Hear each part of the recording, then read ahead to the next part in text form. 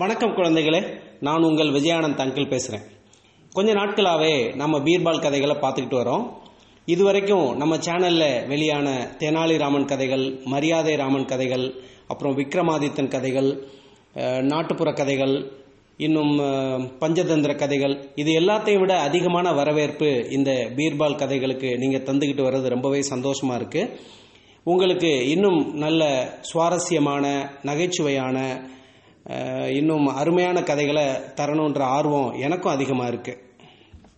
சரி குழந்தைகளே, இன்றைக்கு பீர்பால் கதை எப்படி இருக்கும் அப்படின்னு நீங்கள் ஆர்வமாக காத்துக்கிட்டு இருக்கிறது புரியுது. அதனால் நம்ம கதைக்குள்ளே போவோமா? ஒரு நாள் அக்பரும் பீர்பாலும் அரண்மனையில் இரவு நேரத்தில் அமர்ந்து பேசிக்கிட்டு இருந்தாங்க.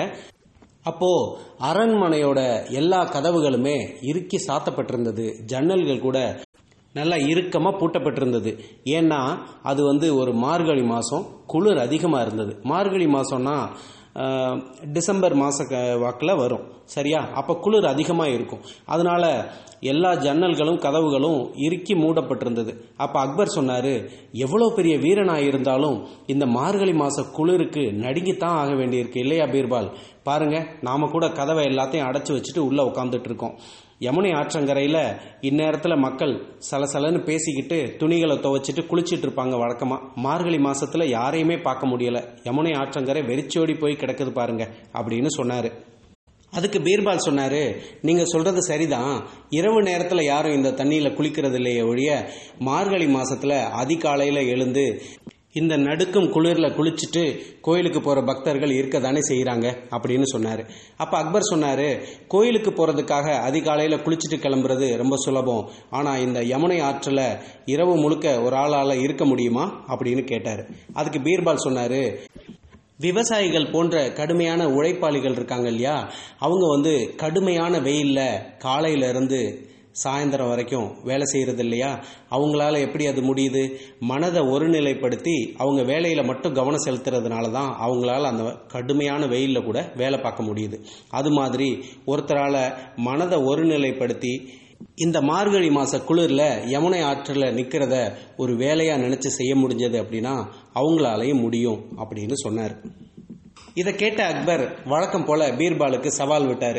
நீங்கள் சொன்னதை உங்களால் நிரூபிக்க முடியுமா? அப்படின்னா நிரூபிக்க முடிஞ்சா யார் அந்த ஆற்றில் நிற்கிறாங்களோ, இரவு முழுக்க இந்த மார்கழி மாத குளிரில் யமுனை ஆற்றில் யார் நிற்கிறாங்களோ அவங்களுக்கு நான் 1000 பொற்காசுகள் தர்றேன் அப்படின்னு சொல்லி அக்பர் அறிவிச்சார். அதற்கு பீர்பாலும் சரி, அப்படி ஒரு நபரை நான் கண்டுபிடிச்சு கூட்டிட்டு வரேன் அப்படின்னு சொல்லிட்டு அங்கிருந்து கிளம்பி போயிட்டாரு. கிராமங்களாக சுற்றி திரிஞ்ச பீர்பால் வெயிலாக இருந்தாலும் மழையாக இருந்தாலும் பனியாக இருந்தாலும் தன்னுடைய வேலையை இடைவிடாமல் ஒரு மனதோட செய்யக்கூடிய ஒரு விவசாயியை கண்டுபிடிச்சு அக்பர்கிட்ட கூட்டிகிட்டு வந்தார்.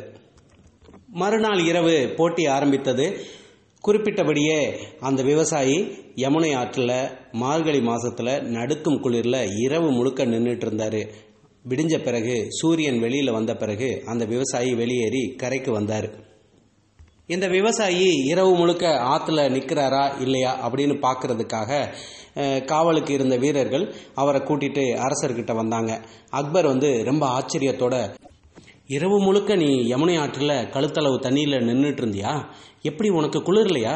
எப்படி நீ இதை சமாளிச்ச அப்படின்னு கேட்டார். அதுக்கு அந்த விவசாயி ரொம்ப அப்பாவியா, ரொம்ப குளிர தாங்க செஞ்சது. இது மாதிரி ஒரு குளிரை என் வாழ்க்கையில் நான் அனுபவிச்சதே கிடையாது. ஆனால் அங்கேருந்து பார்க்கும்போது தூரத்தில் இந்த அரண்மனை மாடத்தில் ஒரு விளக்கு எரிஞ்சிட்டு இருந்தது. அந்த விளக்கையே நான் உத்து பார்த்துட்டு இருந்தேன். அந்த விளக்கை பார்த்துட்டே இருந்ததில் எனக்கு பல சிந்தனைகள் வந்தது. அதனால குளிர் எனக்கு மறந்து போயிடுச்சு. நான் இரவு முழுக்க குளிரில் நின்றுட்டேன் அப்படின்னு சொல்லி சொன்னார். பீர்பால் கிட்ட தான் விட்ட சவாலில் தோக்க போகிறத நினச்சி பொறுக்க முடியாத அக்பர் என்ன சொன்னார்னா, அதானே பார்த்தேன், அந்த விளக்கை பார்த்துக்கிட்டே இருந்ததில் அந்த விளக்குல இருந்து வெளிப்பட்ட வெப்பம் உனக்கு கிடைச்சிருக்கு. அதை வச்சு தான் நீ குளிரை சமாளிச்சிருக்க. அதனால நீ போட்டியில் ஜெயிச்சதா நான் ஒத்துக்க முடியாது. உனக்கு 1000 பொற்காசுகள் தர முடியாது, நீ போகலாம் அப்படின்னு சொல்லி அனுப்பிச்சிட்டாரு. ரொம்ப கஷ்டப்பட்டு இரவு முழுக்க யமுனை ஆற்றில் நடுக்கும் குளிரில் நின்று அந்த விவசாயி நேராக பீர்பாலுக்கிட்ட போய், என்னங்கய்யா இப்படி சொல்கிறாரு? ராத்திரி முழுக்க நான் எவ்வளோ கஷ்டப்பட்டேன். என்னுடைய வாழ்க்கையும் என்னுடைய குழந்தைகளோட வாழ்க்கையும் நல்லா இருக்கணும்னு சொல்லி தானே நான் இந்த மாதிரி கஷ்டத்தை அனுபவித்தேன். இப்போ பரிசு தர முடியாதுன்னு சொன்னால் என்ன அர்த்தம் அப்படின்னு சொல்லி பீர்பாலுக்கிட்ட முறையிட்டார். அதற்கு பீர்பால், நீங்க ஒன்றும் கவலைப்படாதீங்க, உங்களுக்கு பரிசு கண்டிப்பா கிடைக்கும், அதுக்கு நான் பொறுப்பு, நீங்க வீட்டுக்கு போங்க, மற்றதெல்லாம் நான் பார்த்துக்கிறேன் அப்படின்னு சொல்லிட்டு பீர்பால் அன்னைக்கு அரண்மனைக்கு போகாம இருந்துகிட்டாரு. அரச சபை கூடி எல்லா மந்திரிகளும் வந்த பிறகு பீர்பால் மட்டும் வராம இருக்கிறத கவனிச்ச அக்பர், எங்க பீர்பால், அவர் இன்னும் வரலையா அப்படின்னு கேட்டாரு.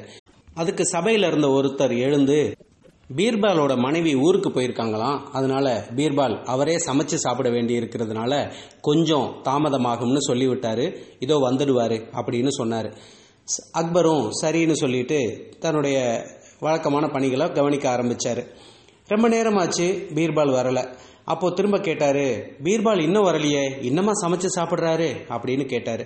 உடனே ஒரு காவலாளை அனுப்பிச்சு பீர்பாலை போய் கூட்டிட்டு வாங்க அப்படின்னு சொல்லவும் அந்த காவலால் பீர்பால் வீட்டுக்கு போனாரு.